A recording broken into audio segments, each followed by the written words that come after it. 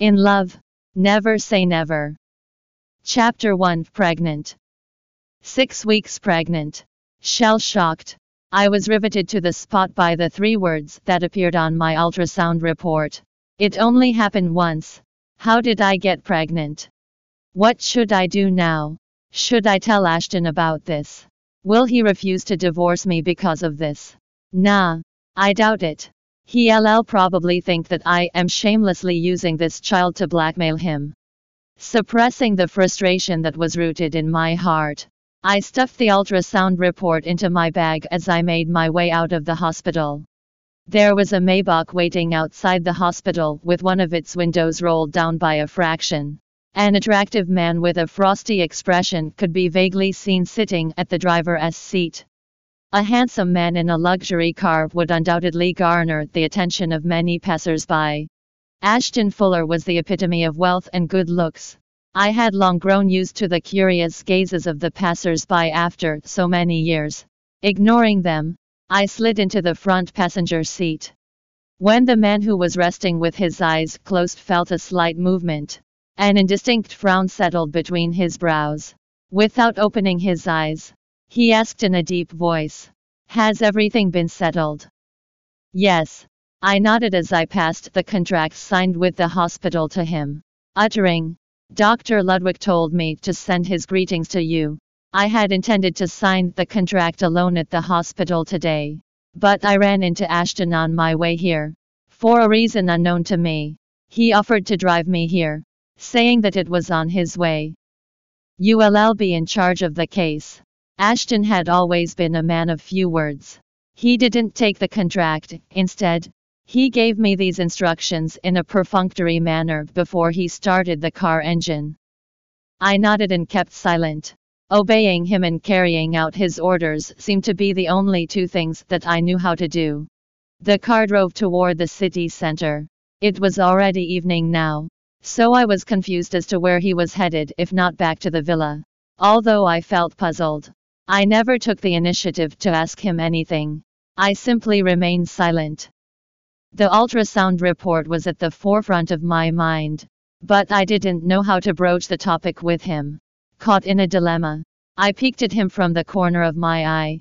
As usual, he exuded a cold and distant aura.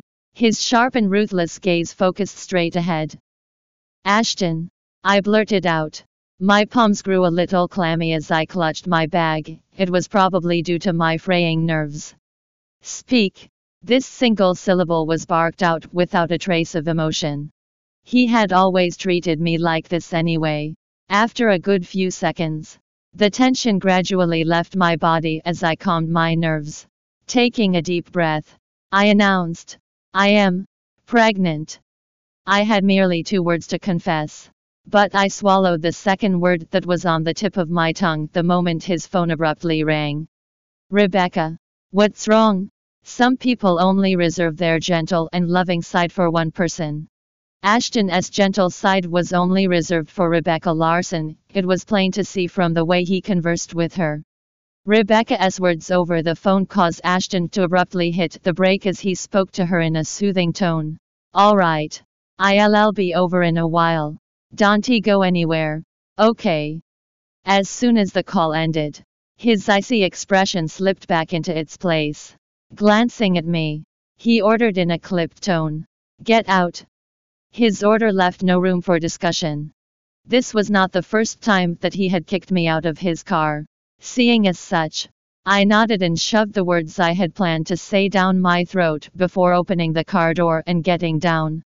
My marriage with Ashton came about due to a twist of fate, but love was never in the equation.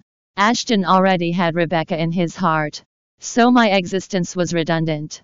Perhaps it could even be considered an obstacle. 2 years ago, George Fuller, Ashton's grandfather, suffered from a heart attack. While he was hospitalized, he forced Ashton to marry me. For his grandfather's sake, Ashton reluctantly did so. During the 2 years that his grandfather was still around, Ashton disregarded my existence but otherwise did nothing else.